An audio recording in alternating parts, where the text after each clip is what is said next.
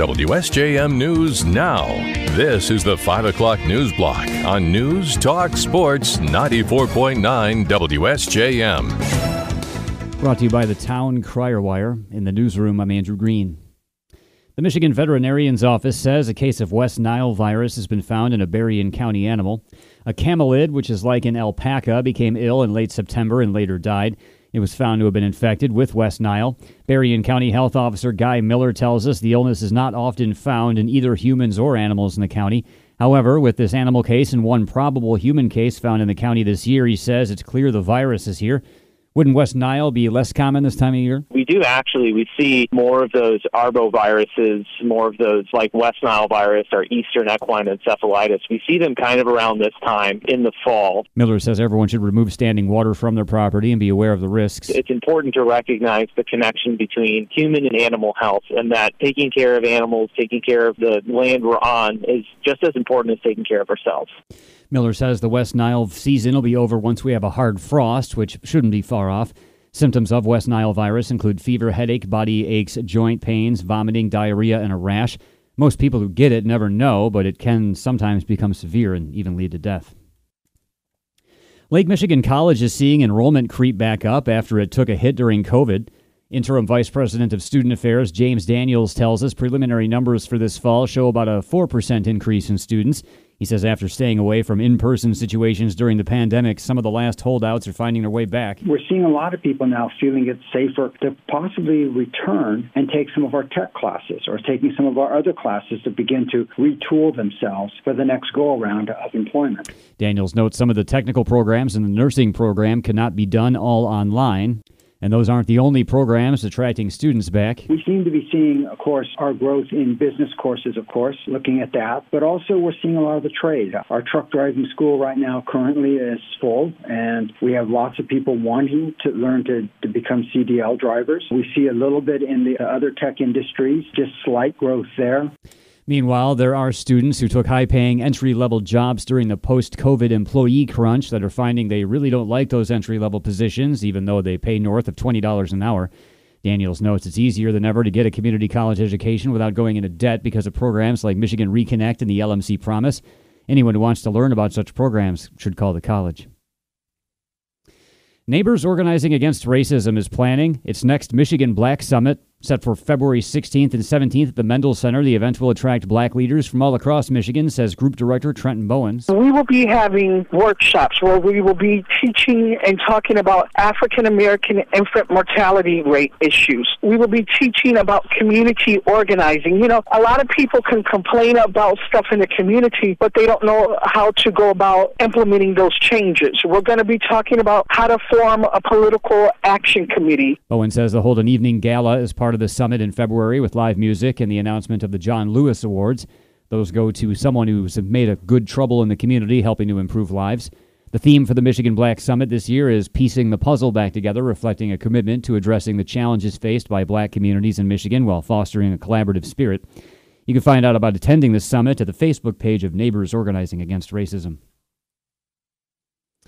Halloween is Tuesday, and the Berrien County Sheriff's Department has some reminders for everyone to stay safe. Undersheriff Chuck Hite tells us a few precautions should be taken before the trick-or-treaters head out. From a costume standpoint, if they are going to be out after dark, have some type of reflective tape in the costumes bags or a glow stick attached. And if they are, obviously for young to small children, adults should accompany them when they're trick-or-treating. For older children, make sure to plan a route that's acceptable and agree on a specific time that the children should return home. Make sure the kids know to never enter a stranger's home or car. Hite says drivers should be extra alert for the next several days. There will be more foot traffic during these times throughout the couple of days leading up to Halloween and Halloween itself. So just watch for children either entering the roadways or crossing the street. The Sheriff's Department will be out and about and visible for the festivities. Hite reminds any adults who are going to party to make a plan so they don't drink and drive. Law enforcement will be watching out for you. Governor Gretchen Whitmer has signed legislation designed to ensure drinking water given to children is safe. She was in Flint on Wednesday to promote the Filter First bills that require every child care center and school in Michigan filter their drinking water. Protecting our kids is a top priority for me. Every parent deserves the confidence to know that when they give their child a glass of water, it's safe. Whitmer said the state didn't always strive to ensure everyone's water was safe, something that Flint proves, but now that's changing. The legislation also requires schools to develop a drinking water management plan and conduct routine sampling and testing. An Elkhart, Indiana man is charged with open murder after a chase with police that resulted in the death of his passenger. Cass County prosecutor Victor Fitz says the incident happened during the early morning hours of Sunday, October 22nd in Mason Township. He says the suspect ignored commands by police in Indiana to stop the stolen vehicle he was driving and instead fled into Michigan. He drove along M205 and Redfield Street, ultimately crashing the car. An adult passenger in the stolen car was pronounced dead at the scene. The suspect's now charged with murder, drunk driving, fleeing police, and receiving a stolen vehicle. He was arraigned today.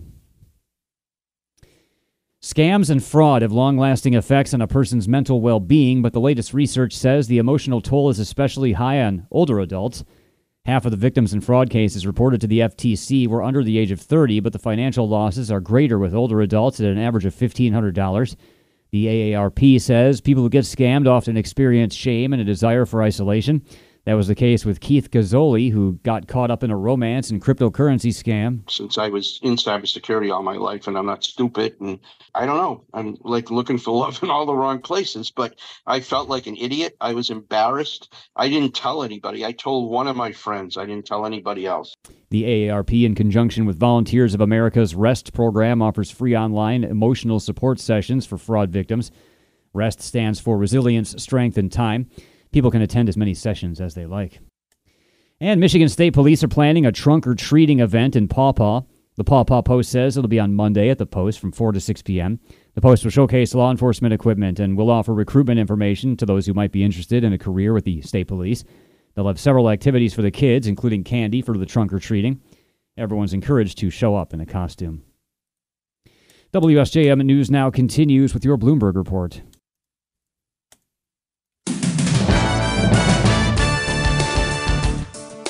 WSJM News Now continues, brought to you by Imperial Furniture in Dowagiac, where furniture shopping is fun.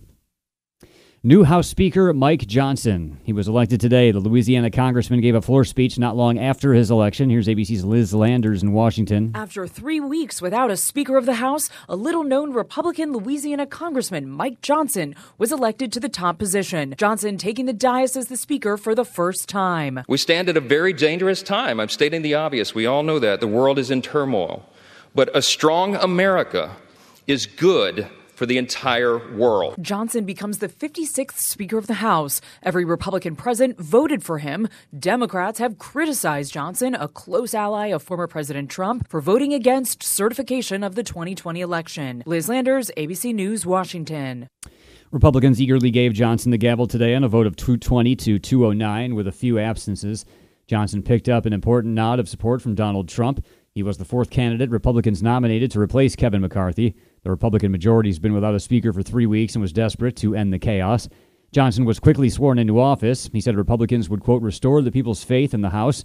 Far-right members refused to accept a more traditional speaker. Moderate conservatives didn't want a hardliner. The House was planning to reconvene to consider a resolution in support of Israel in its war with Hamas as soon as possible.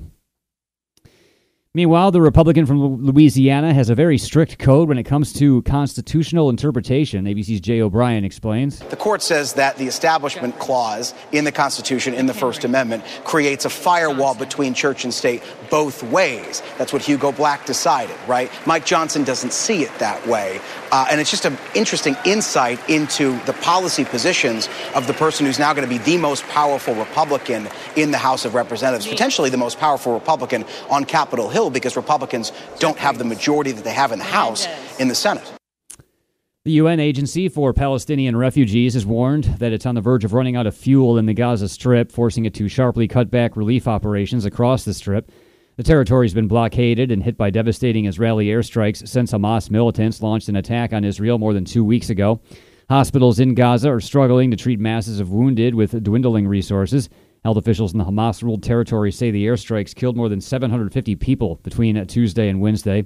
It's not clear how many of those killed were militants. The AP could not independently verify the death toll. The head of the United Nations is clarifying some controversial remarks he made about the war between Israel and Hamas. More from ABC's Derek Dennis. UN Secretary General Antonio Guterres standing by comments he made to the Security Council saying the violence between Israel and Hamas, quote, didn't happen in a vacuum, while condemning the actions of Hamas. I spoke of the grievances of the Palestinian people. And in doing so, I also clearly stated, and I quote, "But the grievances of the Palestinian people cannot justify the appalling attacks by Hamas." Israeli officials, including the country's ambassador to the UN, have called for Guterres to step down, saying he should have been more forceful in his support of Israel. Derek Dennis, ABC News.